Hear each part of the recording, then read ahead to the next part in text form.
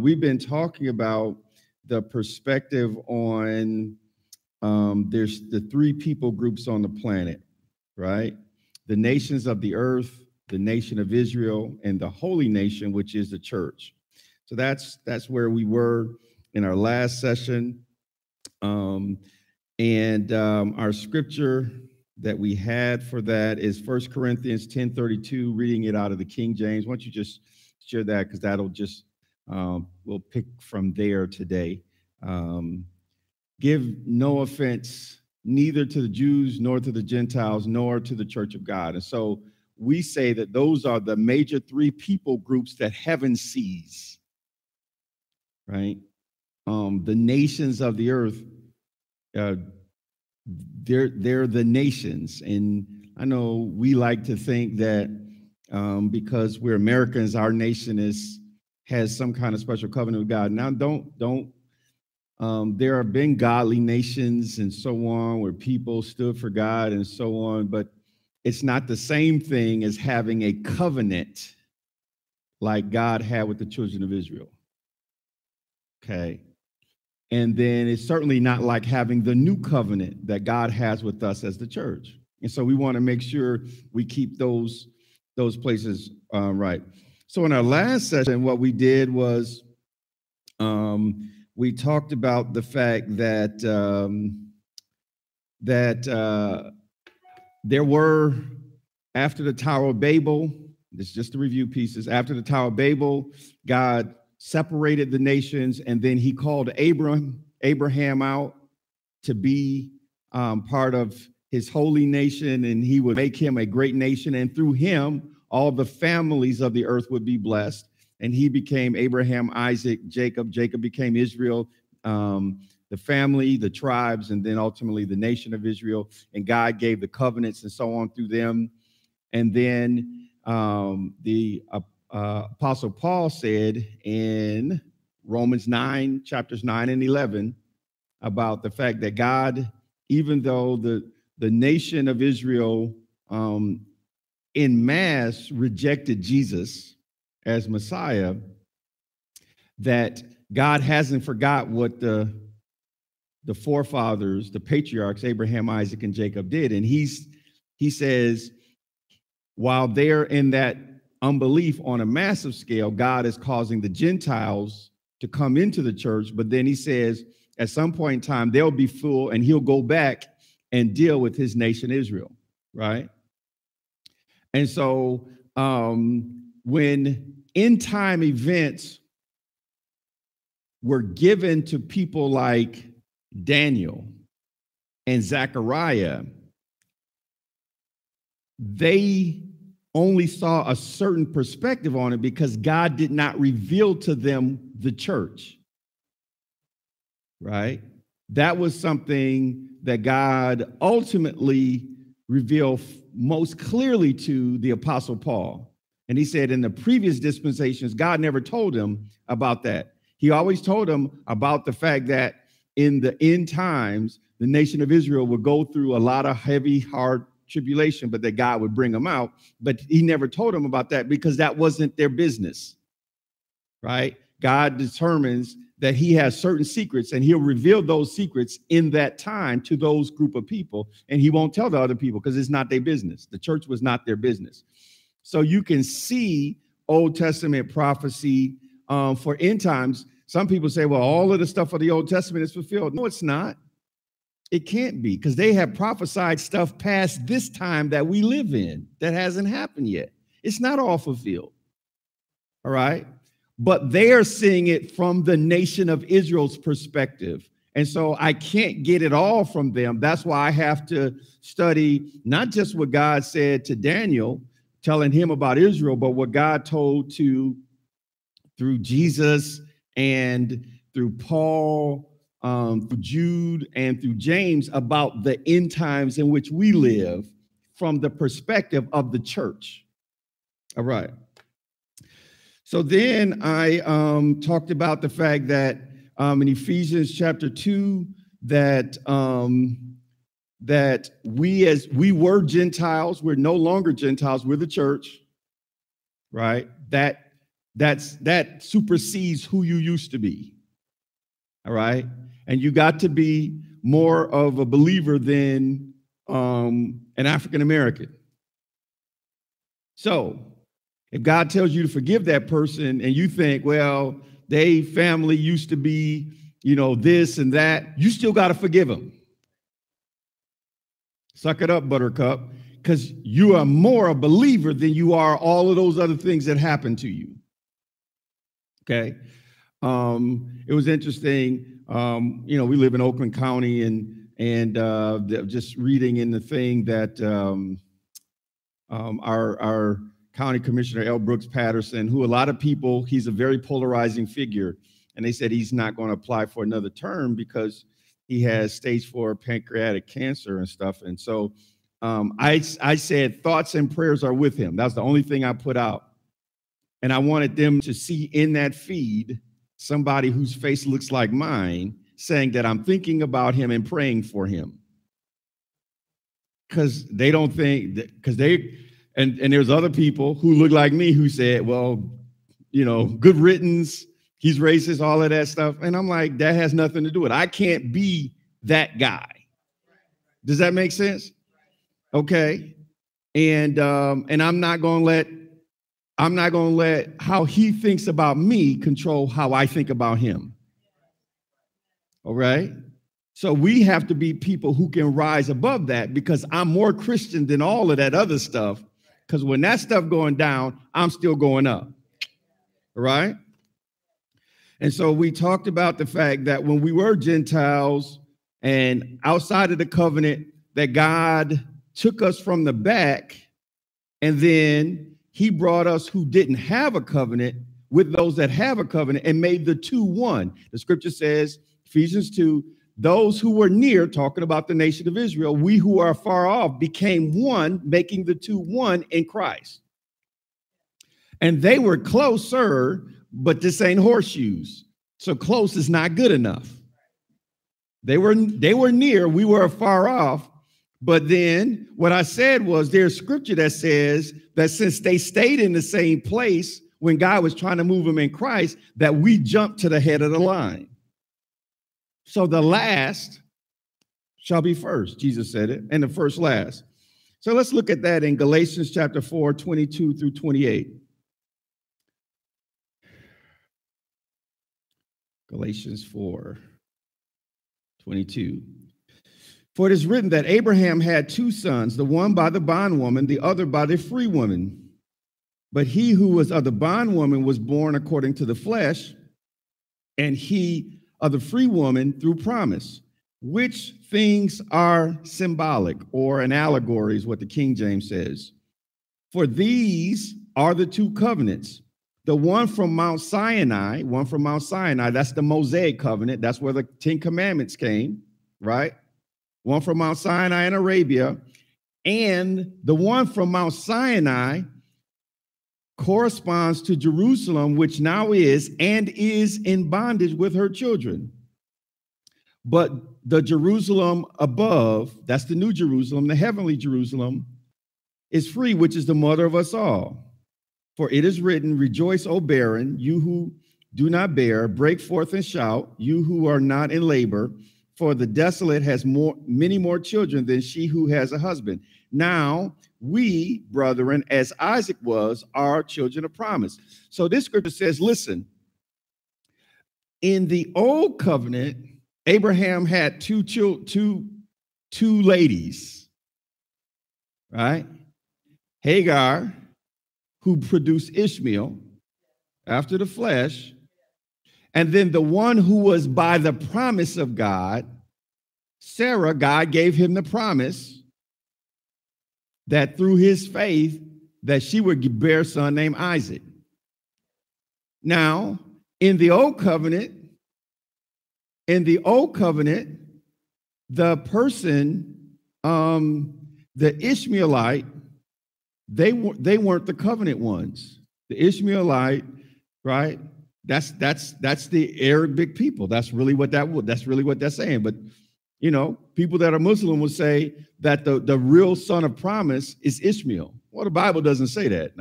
I can't tell you if the Quran says that. I can tell you that the Bible does not. All right. The scripture clearly says that Ishmael was the one that was cast out and that the promise was with Isaac. But now this scripture says that the nation of Israel has assumed the same position as Hagar and Ishmael, and the church has assumed the position of Sarah and Isaac. So we were in the back. We weren't even in the running, right? We weren't even because we weren't the seed of Abraham, even through Hagar and Ishmael. We weren't even in the same thing because God said, I'm going to bless Ishmael. Remember, Abraham said, oh, that Ishmael would live before you. He said, I'm going to bless him, but my promise is not with him. My promise is with Isaac, whom Sarah's going to give to you next year. She's going to give birth to. And so there was discussion about Ishmael and Isaac, but there was no discussion about our families. And here we are. Now, the scripture says here in the new covenant, that's why you can't get that if you don't read the new covenant. It says, whereas the Jews were in the prime position, the church has moved in front. We're the people at the head of the line. All right. We're the Sarah above. The Sarah is the New Jerusalem above. And when you got saved, you were born from above. That's an alternate translation of what it means to be born again. You were born from the New Jerusalem. Your name is written in heaven. You have a citizenship. Man, these people that said, even in heaven, there's walls. Stop it. Just stop it. Listen, you stay in your lane, I stay in my lane. Don't try to use the word of God to justify your xenophobia, your fear of foreigners. Don't do that. Now, I'm not telling you if that's good policy or not, but when you step into the Bible, you're stepping into my lane. I'm not stepping into yours, you're stepping into mine. The gates of heaven are never closed. Right? And everybody who believes in Jesus can immigrate there. God is no respecter of person, but in every nation, all those that fear him and do righteousness are accepted by him. He's taking everybody in. He ain't leaving. No, there's no kids standing outside the gates in cages in heaven. Stop that. Stop it. Okay. So we have stepped into the front of the line. And now, instead of them being in the place of Sarah and Isaac and his natural seed being in a place of Hagar and Ishmael, they are in that place. Now, Sarah is the New Jerusalem and the Isaac is us. That's what you just read, isn't it? So we have the better covenant. Now, he's still going to deal with them. Because just like Abraham prayed and said, oh, that Ishmael will live before you. And God said, I done heard you. I'm going to do something for Ishmael. So God's still going to come back and deal with them. We read that in our last session. But the real promise is with us. All we got to do is learn how to work the covenant we got. And we got a better covenant. All right? We're just learning how to access the covenant we got. Our covenant has all the benefits of the covenant of Abraham with enhancements because the blood is better, the covenant is better, the promises are better. We get all of the good stuff they got, and then we got better stuff that they could never get. All right? Amen, amen.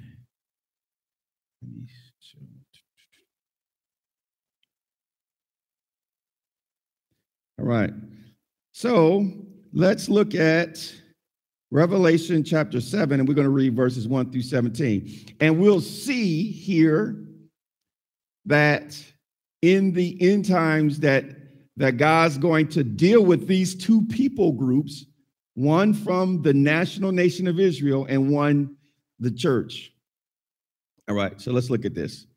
Revelation 7, 1 through 17. After these things, I saw four angels standing on the four corners of the earth, holding the four winds of the earth, that the wind should not blow on the earth, on the sea, and on any tree.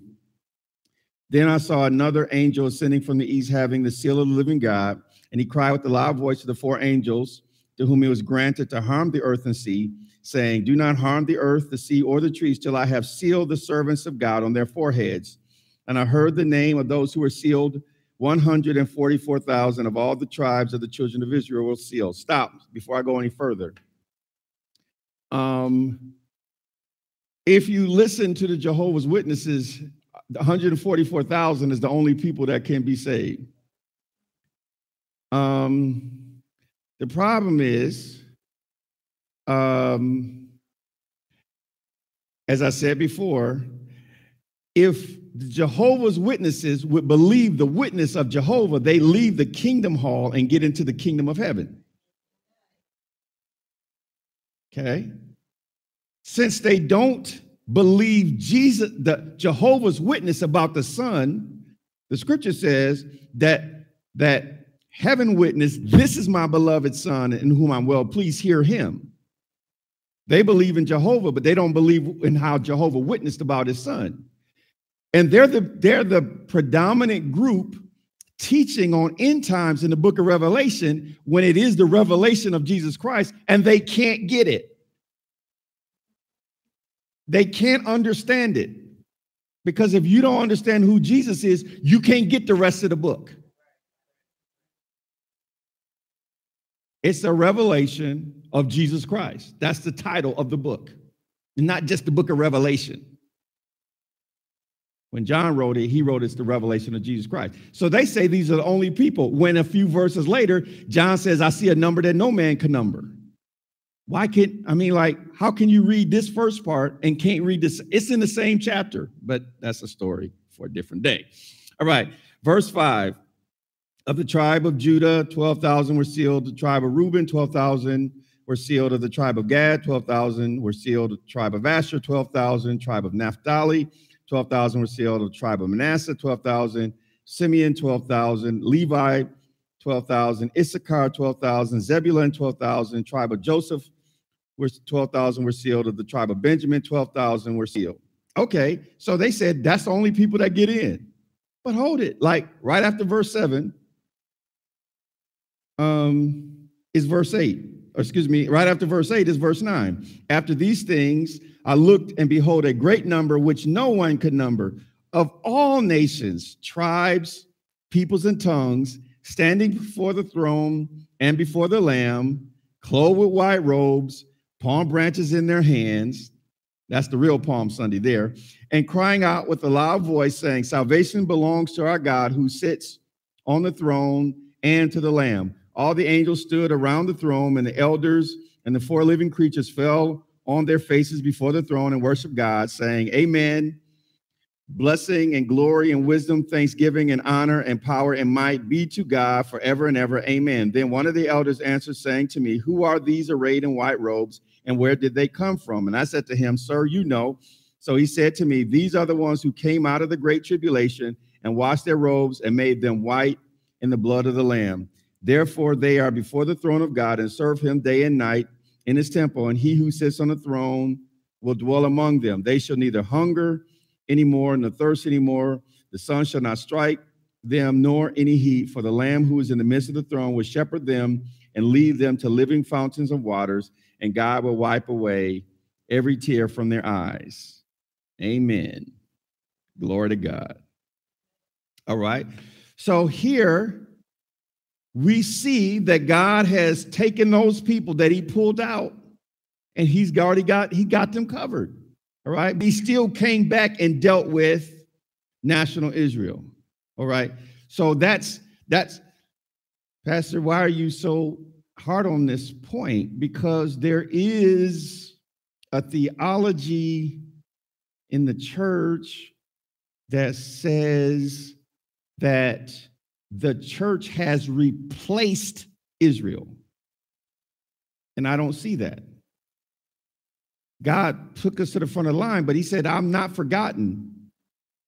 And he says, Israel doesn't need the church for Israel to be Israel, but the church can't be the church if Israel isn't Israel. If Abraham doesn't come to them, we can't be us. Because the blessing of Abraham comes upon the Gentiles through Jesus Christ. If there's no Abraham, there's no blessing for us. Okay? So they don't need us to be them, but we need them to be us. All right? And so God's going to deal with them. Now, I've told you also in previous sessions that the scripture says that when the two witnesses come, that they will witness in a place that is spiritually Sodom and Egypt, where the Lord was crucified. That means national Israel is not going to have it all right. So there's some people that say, because they Israel, they can do no wrong. No, the Bible don't even say that. Don't make it up. Does that make sense? So don't think, well, just, but I'm very respectful when I deal with. I have attended a service in a synagogue, a Jewish service. Now, I'm not converting to Judaism. Galatians says I should not do that. I know that I was there and there was people who were Christians who converted back to Judaism. That's just like coming from being Sarah and saying, I really want to be Hagar. Don't do that. The whole book of Galatians says don't do that. But then don't be disrespectful to them either. All right. Okay. So is this blessing you?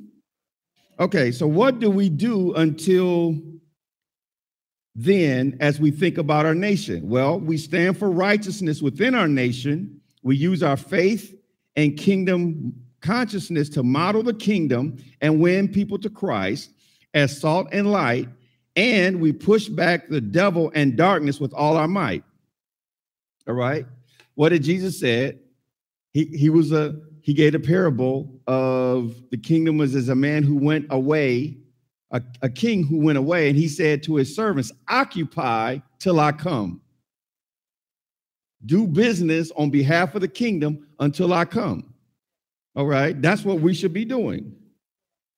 Further, we utilize both our natural and spiritual citizenship as tools to advance the cause of Christ. Listen, I use everything I got. I will use the laws of this nation that says that to help me keep the price of ministry as cheap as I can, that your contributions are tax exempt. Yes, I will. I don't have no problem with it. Some people say, you just child, please. Anything that's going to help me. I'm not sinning. I'm trying to get God's work done. All right. So I'll use everything available to me as a natural citizen and as a citizen of heaven to do whatever God's called me to do. That's what that's what he told me to do. Go into all of the world, preach the gospel to every creature, make disciples of all nations, baptizing them in the name of the Father, Son, and the Holy Ghost, teaching them to observe everything I've commanded you. Lo, I'm with you always, even to the end of the age. That's what I'm doing until he come back and get me. All right. And I'm taking every piece of authority I got to push back darkness wherever I see it. All right. I'm not just pushing back. I'm not just staying within the church and then not addressing things that's wrong in the community. I'm not letting them make me a mealy-mouthed Christian. All right. Now, I got a list for you. This is one list. You'll want to take a picture of this, or you can take it down. Eight dimensions of righteousness. All right. This is when the scripture says we seek the kingdom and its righteousness. These are the 8 things I see about righteousness from scripture. So leave that up for a minute, and I'm going to talk to you about my list and how I got it. He that knew no sin became sin, talking about Jesus, that we might become the righteousness of God in him. So right standing is what Christ did for us. We don't earn it. We don't do anything to be made righteous. We just believe on Jesus and he gives us right standing with God. Some people only deal with that. But not only do we have right standing with God, in 1 John, it says, don't be deceived. He that does righteousness is righteous. So I have right standing, but I also live out right standards. That's what number 2 is. Right standards is, okay, right standing is he made you a member of the royal family. Right standards is you act like it. Okay, I don't start with number 2 because I cannot earn my righteousness. I can't start out with 2 and get number 1. All right. I don't do something and I don't do enough acting right to be made right. I'm made right, but then I yield to the righteousness that he made me, and then it changes my behavior. All right. So right standing comes before right standards. Number 3 is right solutions. In 2 Corinthians 9, where it talks about the people who give, right? God is able to make all grace abound towards you. And then it says, you increase the fruits of your righteousness. A person who gives, God gives you better solutions. Okay. Somebody put online, do I gotta give to receive my promise? Depends on what promise you want to receive. Some promises, yes. And then the statement was made, you can't guilt me into giving. Listen, I'm not a guilt, you know how people throw rocks and stuff. It's just a friend. So I'm not mad, but it's not a guilt issue for me. Do you have to give? Yes. Do you have to give to me? No. Yes, you have to give. No, you do not have to give to me or to my ministry. But if you're not giving, there are certain promises you will not access. And that has nothing to do with me trying to guilt you. All right? Now, not every promise is like that. But listen, Solomon gave, and then God gave him the wisdom to have right solutions. Those two things weren't disconnected. God appearing to him that night and saying, ask me what you will, wasn't disconnected from the fact that he gave 1,000 burnt offerings that morning. All right. So I want you to know that according to 2 Corinthians 9, if you are a giver, right solutions is yours. Don't run away from problems on the job when your giving makes you have the wisdom to solve the problems that other people can't. That's why you need to run towards the problems, because so you can get paid and bring your tithes and offering to Destiny Generation Church.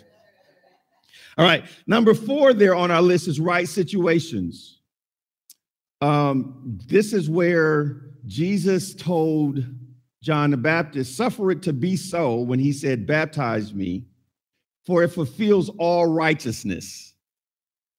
We know this in the negative because people's lives go down the wrong road when they are in the wrong place at the wrong time. What this scripture says is you can be in the right place at the right time, doing the right thing, and then you can maximize your progress towards destiny.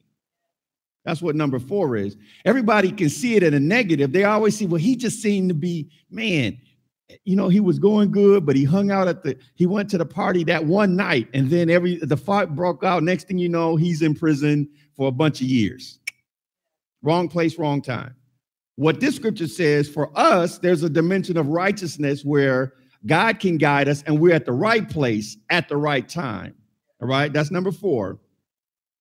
Number 5 is right systems.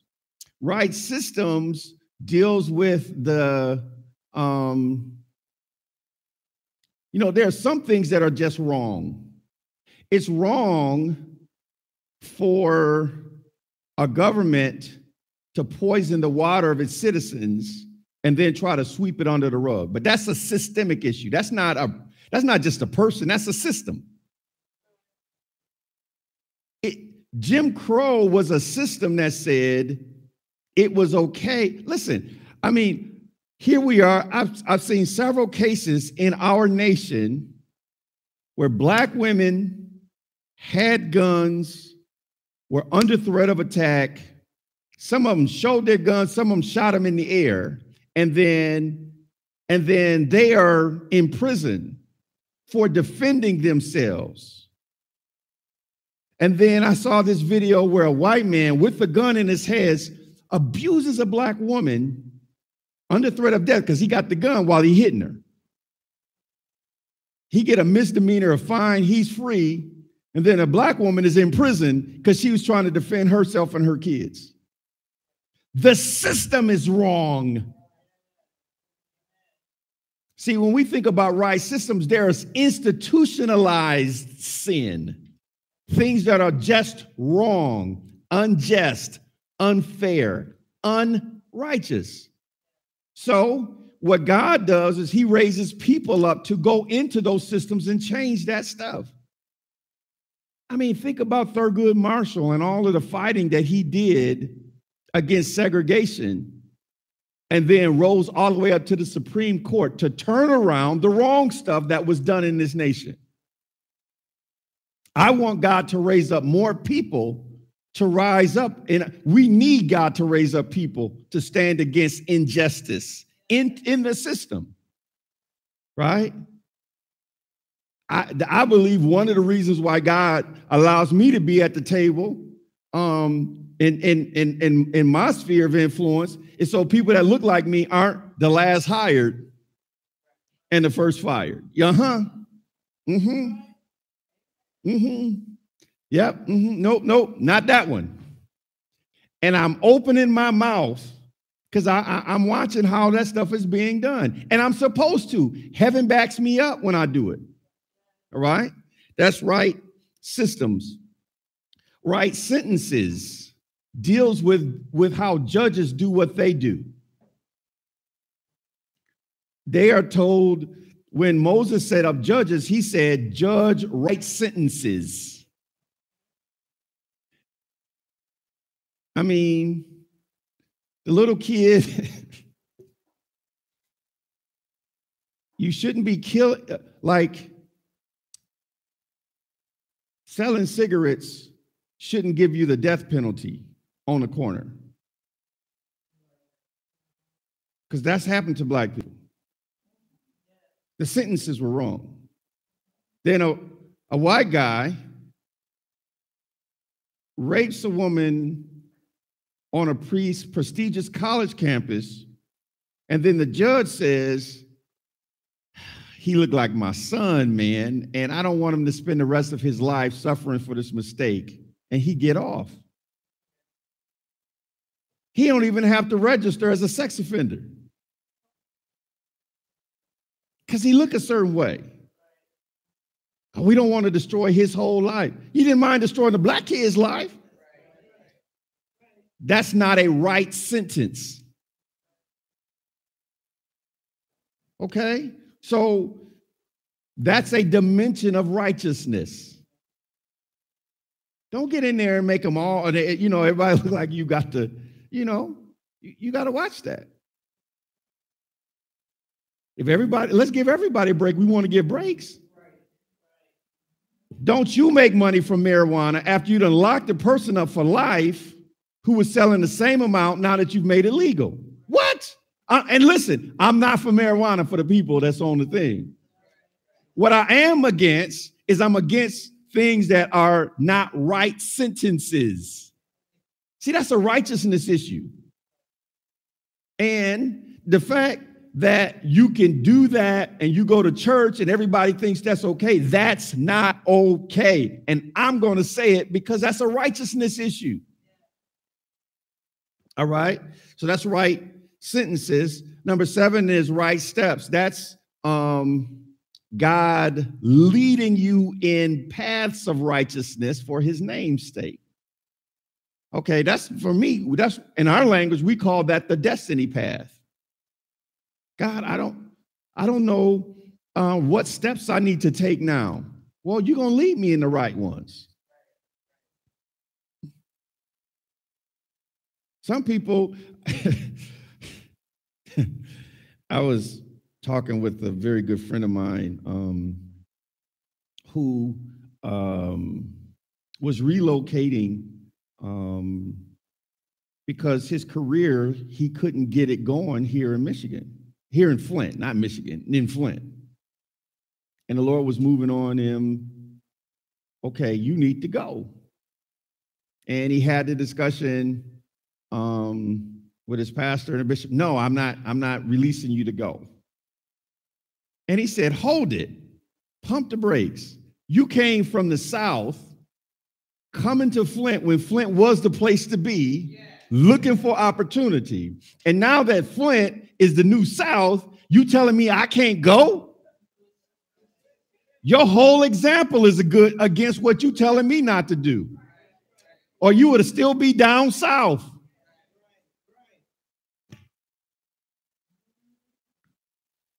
So I can't, I can't in good conscience. How do you in good conscience tell people to do something you're not doing? No, God gave me the steps to gave you the steps to get here. He might be giving me steps too that lead away from here. That's some good preaching, Pastor David. Yes, it is. Now, that's an inconvenient truth, but I preached it, so I can't go back on it. I'm just saying. Number 8 is right sacrifices. In Malachi, it says that the Lord would purify the sons of Levi so that they can offer an offering in righteousness. Because if you are an abominable person, your giving won't turn you right. Right? Remember, Saul said, I disobeyed God, but I bring him this sacrifice. And then Samuel said, obedience is better than righteousness. And he said, your offering is like witchcraft and idolatry because you didn't do what God told you to do. So you can't pay offerings at church like they hush money. I'm going to be disobedient, but I'm going to give God enough money so he'll be quiet and leave me alone. Let me do what I want to do. No, that's not how that works. That's not how any of it works. All right. Do you see the power of this list? This for me, one day, I hadn't really taught this whole list like this, but I'll do that for you one day. But I think you get the gist of it. The ones that I want to talk about when we talk about being a kingdom citizen and using your spiritual and natural citizenship is 5 and 6. We want to be people in our workplace, in the marketplace, in the school place, that we stand up for right systems and we stand up for right sentences. Something's wrong.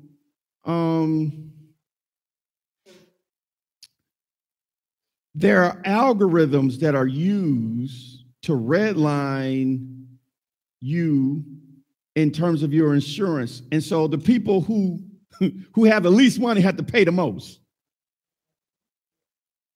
Now, I understand, I'm a businessman. I'm a full gospel businessman. I understand risk and reward. I understand all of that.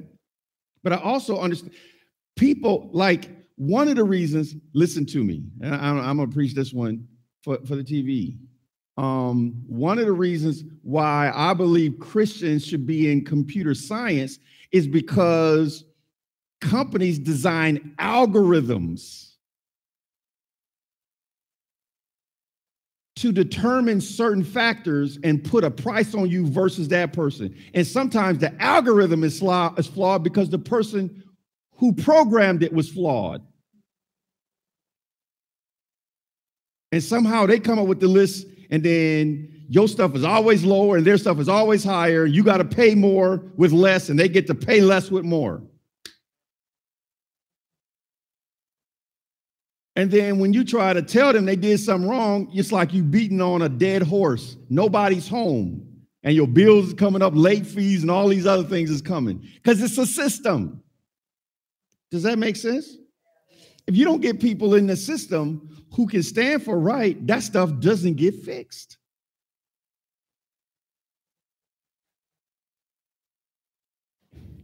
why is only these people get the promotions? And it don't have to be that. Why is this school or that? There's a lot of system stuff. We've proven it's not even, do you have the money to go to the school? Now they paying people to take the test for their students.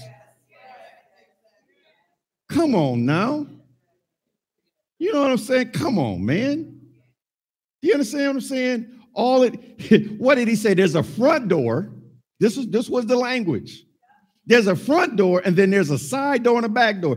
Why don't they tell me where the side door is? I'm just saying. Okay. So, see, that system is flawed. And everybody's coming out against them. But hold it, man. That stuff been going a long time. That's why they ask you at the Ivy Leagues, is your parent an alum?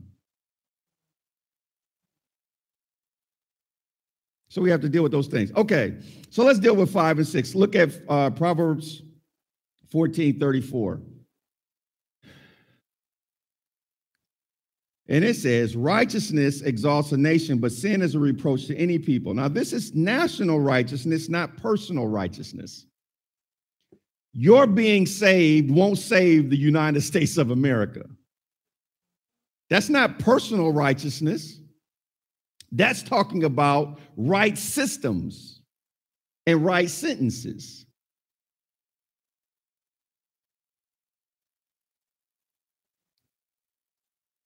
If only people who rich get off, then the system is flawed. Sin reproaches. When you set up a system that's flawed, that sin is somehow going to bring judgment to that nation. Somebody say amen if you got that. So we should intercede and use our kingdom influence and righteousness to do what is right and equitable and fair. That's our responsibility. Look at 1 Timothy 2:1-6. And it says, therefore, I exhort, first of all, that supplications, prayers, intercession, giving of thanks be made for all men. I'm supposed to be thankful for everybody, even the ones I didn't like and didn't vote for and who don't like me. For kings, for all who are in authority, that they may lead a quiet and peaceable life in all godliness and reverence. For this is good and acceptable in the sight of God our Savior, who desires all men to be saved and come to the knowledge of the truth. For there's one God and one mediator between God and men, the man Christ Jesus, who gave himself a ransom for all to be testified in due time. So I got to be careful,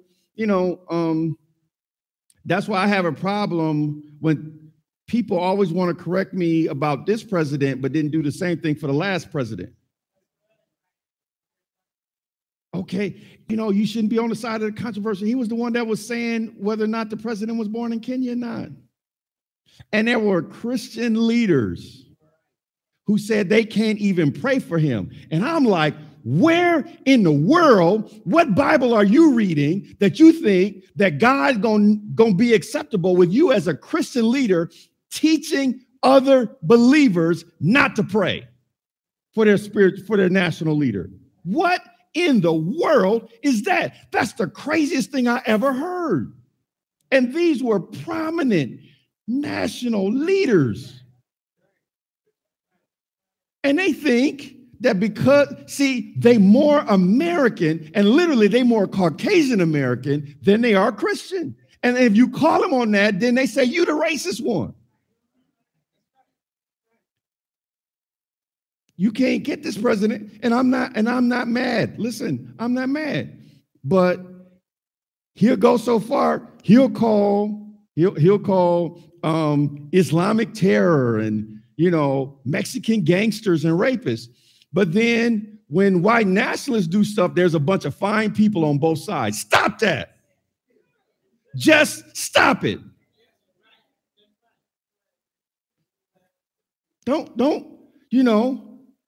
I told the people, I put some out just so that I could get a response. And I wasn't trying to be mean. They said, is Make America Great Again, is it patriotism or racism? I said, it's more complicated than that. I said, everybody that does the MAGA thing, everybody ain't hating on me, but some people are. And then one person said, and then I said something about the people who are protesting protesting police brutality through kneeling. And then somebody wanted to correct me. Then I said, hey, there was a black man in Dallas who was working for a Fortune 500 company. Could have been one of my nephews.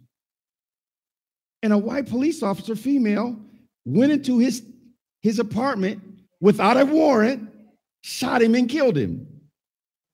And rather than the police down there searching her apartment, since they had no search warrant for him and he had done no wrong and he was in his own apartment, wasn't on no corner, wasn't doing nothing wrong, was a youth minister, was a youth leader at his church, and they were searching for marijuana on him versus going to her apartment and trying to figure out what was in her head that made her want to shoot him. That breaks the Constitution.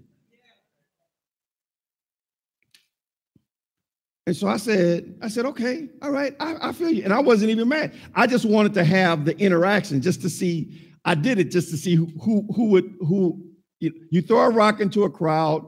The dog that barks is the one that was hit. So I just wanted to see what would happen. And one guy said, clearly he drank the Kool-Aid. And I just did a laugh emoji and just like, moved on. But I responded. Now, I wonder if those same people who challenged me about how disrespectful it was to the military to kneel at a flag said something about the president who talked about a dead veteran war hero like John McCain. Or did y'all just go silent now? Was it a big issue when somebody's kneeling, but when the same president you tell me to support is up there talking about, I don't like, people who got caught. What? By your own patriotic standards, that should be offensive. But you quiet now because he's your boy. Okay, all right. I mean, you can say what you want. What we want to do is do like the Apostle Paul. I'm going to go to Acts 22. I'm going to skip the Ezekiel one. I'm going to go to Acts 22 media. Acts 22, 24 through 29. The Apostle Paul floated between his spiritual and natural citizenship to do whatever was required to advance the cause of Christ. Let's look at it.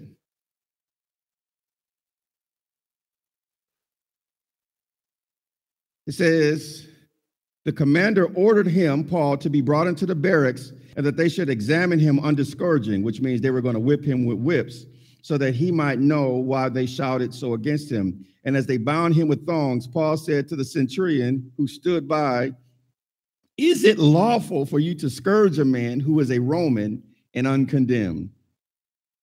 When the centurion heard that, he went and told the commander, saying, take care what you do, for this man is a Roman. Then the commander came and said to him, tell me, are you a Roman? He said, yes. The commander answered, with a large sum I obtained this citizenship. And Paul said, but I was born a citizen.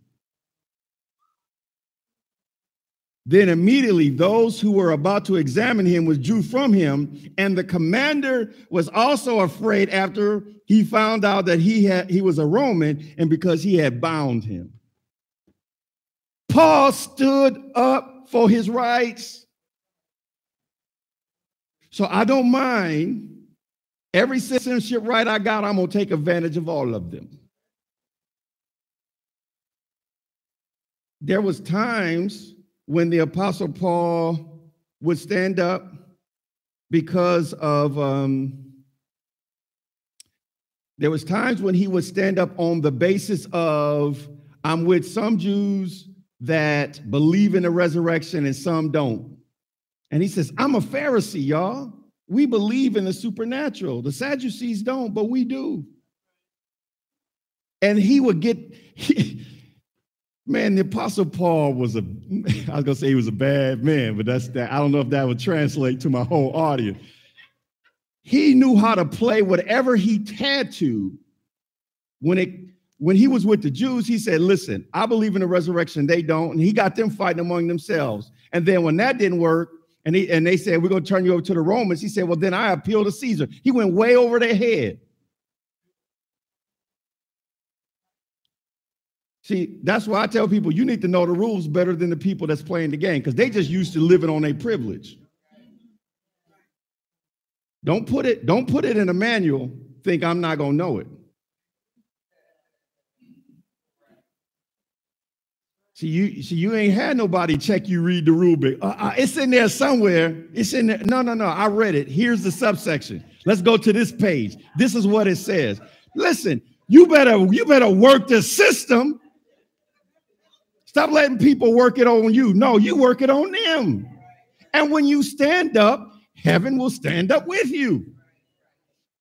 Jesus appeared to Paul, said, I got you, man. I got you. Don't be afraid. I got you. Okay, so that's what we're supposed to do. And listen, we can do that standing up against people who hate us without hating them. I don't have to hate you to love me. I don't have to. And you're not going to make me either. I'm not going to go to hell for you. If you're going to go, I'm going to let you go alone. You're not going to make me hate you. I ain't going to even have to, but I can still stand up. You start standing up. I thought you was a Christian. No, I am a Christian. You're not going to make me do that. You're not going to make me, y'all should just stay up in church. No. See, you got the wrong one. You thought, no. Those days are over. I understand my kingdom authority. I understand that I can take the spiritual authority and the natural authority and work them together to do whatever God's called me to do. That's what the Apostle Paul did. Say amen if you got that. Okay. One last principle that I want to get to you today before we close up this series is most people believe in generational curses, but I see another concept in Scripture. The concept that I see in Scripture is that people, even nations, can do things over generations, and then a cycle of multi-generational judgment hits and goes back and accounts for all the wrong done over a long time. Nations could do stuff for long years, year. And then all of a sudden, God says, time's up. He stops the clock on that and said, now I'm going to judge it, and I'm going to go all the way back to the beginning, and this nation will get judged for all of the stuff that was done up until that point. Let me show you this in Scripture. Look at Genesis 15, 13 through 16. God's speaking about Abraham. Then he said to Abram, know certainly that your descendants will be in a stranger in a land not theirs, and they will serve them, and they will afflict them 400 years, and then their time is up. Look at it. And also that nation whom they serve, I will judge. They will do wrong to them for a long time, and then in a minute, I'm going to come back and say, I'm judging all of it. All right? Afterward, they shall come out with great possessions. Now, as for you, you shall go to your fathers in peace. You shall be buried at a good old age. But in the fourth generation, they shall return here, for the iniquity of the Amorites is not yet complete. So what was he saying? There were two judgment cycles happening. He said, right now, I want to give you this promised land, but my legal right to give you this promised land is when their sin hits a certain amount. That iniquity is not yet complete. It's growing. Sin is growing. And eventually it's going to get far enough that I'm going to judge these people and give their land to you because of the sin. Right? On the other side, I'm going to send you and your people down to Egypt. And for 400 years, it says, they're going to afflict. But then at the end, their sin is going to be complete and I'm going to judge them. So the plagues that Moses brought down was for 400 years of payback. Isn't that what that said? For 400 years, I'm going to judge them. God, see, people think because they've been sinning a long time that it's never going to catch up with them. It may not catch up in your generation, but some generation going to get caught. It's like musical chairs. Eventually, the music stops. That's what that said. Oh, Pastor David. I mean, that's really what happened in Noah's day. They had been sinning until they filled up the whole planet, and then God brought down the flood based on that. But hold it, Jesus said it would be just like it was in the days of Noah. We've had a long sin cycle, and people think because they've been doing it a long time, judgment ain't coming. All right. Pastor David, that's an Old Testament concept. Okay, all right. Let's look at Matthew chapter 29. Chapter 23, verse 29. By the way, if you had a red letter Bible, these words were being read, mean Jesus is saying it. Woe to you, scribes and Pharisees, hypocrites, because you build the tombs of the prophets and adorn the monuments of the righteous, and say, if we had lived in the days of our fathers, we would not have been partakers with them in the blood of the prophets. Therefore, you are witnesses against yourselves that you are sons of those who murdered the prophets. Look at verse 32. Fill up then the measure of your father's guilt. Hold it. Your father's sin, murdering prophets. And here, I'm a living prophet, and you about to murder me. So you didn't repent from what they did. You just kept it going. Hold it. But now the music is about to stop. Y'all been murdering prophets for a long time. I am that last great prophet. Remember, Jesus had a parable about that. He said there was a man who had a vineyard, sent out servants to it, and he sent out servants to get the fruit of the vineyard. They beat one, they killed one, they stoned the other one. Then he said, at the last, I'm going to send my son. They will respect him. They killed the son. Then he said, what will be done to those people? Oh, that man will murder. He will destroy them. What was he describing? The culmination of multi-generational judgment. That's a deep concept, but it's there. So just because Granny got away with it and Mama got away with it, don't mean you're going to get away with it. You might want to stop. Look at verse 33. Serpents, brood of vipers, how can you escape the condemnation of hell? Therefore, indeed, I send you prophets, wise men, and scribes. Some of them you will kill and crucify. Some of them you will scourge in your synagogues and persecute from city to city, that on you may come all the righteous blood shed on the earth, from the blood of the righteous Abel to the blood of Zechariah, son of Berechiah, whom you murdered between the temple and the altar. Surely I say to you, all these things will come upon this generation. So people stay with sin a long time, and then they let it build and accumulate over generations. And then a judgment cycle hits where the music stops.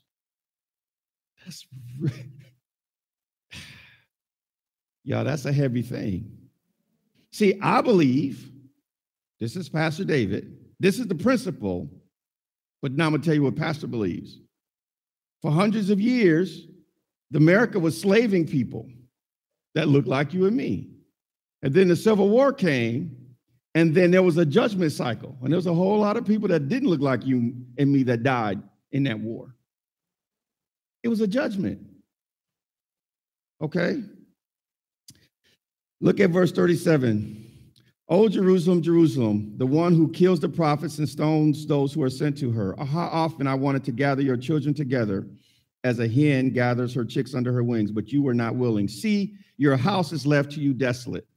So what Jesus said is, when the Roman emperor Titus came and made Jerusalem desolate, and the Jewish historian Josephus talked about how bad the Roman siege was of that city. Jesus called it the big payback. I didn't have to say that. He said it. Okay. So what things are happening that we are accumulating? Do you think when the police force go after and target a specific community unjustly? Now, some stuff we doing wrong, I'm not talking about that, but if you talk, I mean, we got video where a man is running and the police shoots him in the back. And the only reason we know it is because somebody had their smartphone. They was killing before there was smartphones. Do you think that stuff is accumulating? If somebody don't repent, eventually a judgment cycle hits, especially when there's people that know how to believe God and ask him to fix it.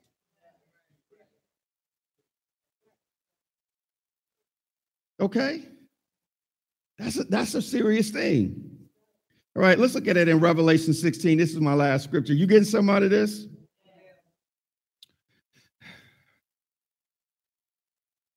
Then I heard a loud voice from the temple saying to the seven angels, go and pour out the bowls of the wrath of God on the earth.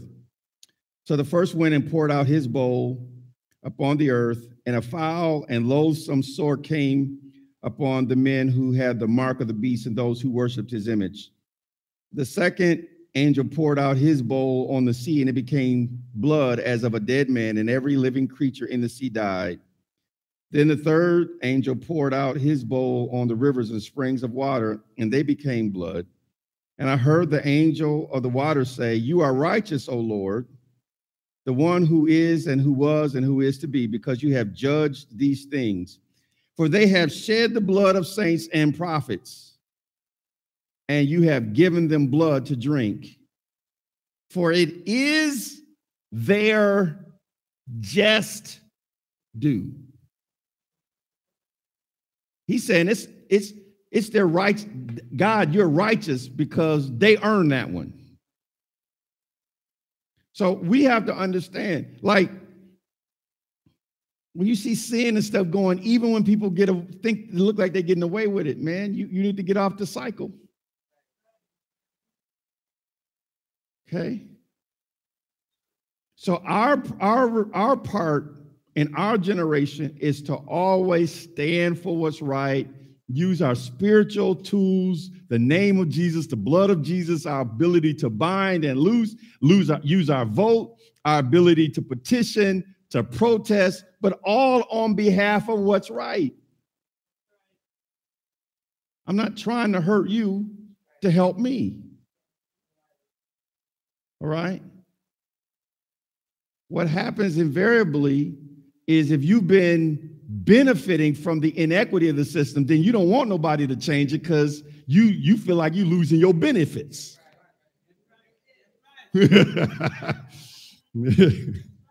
Yeah. You know, you look like you're going to lose your benefits, so that you don't want the system to change. And but God is telling us to do that. Now, we believe that God has given us a multicultural thing, and there'll be some places that other people can go who don't look like us. And I'm looking for you to stand up for right when you get there. Because you're in conversations that they'll make jokes around you they're not going to make around me. They feel more comfortable around you. All right? Now, I'm not asking you to just do what I want. I'm asking you to stand for what's right. Right? I'm asking you to be the salt in the decay. I'm asking you to be the light in the darkness. That's all. I'm asking you to bring the kingdom. Because when that's true, everybody gets blessed. Did you get something out of this?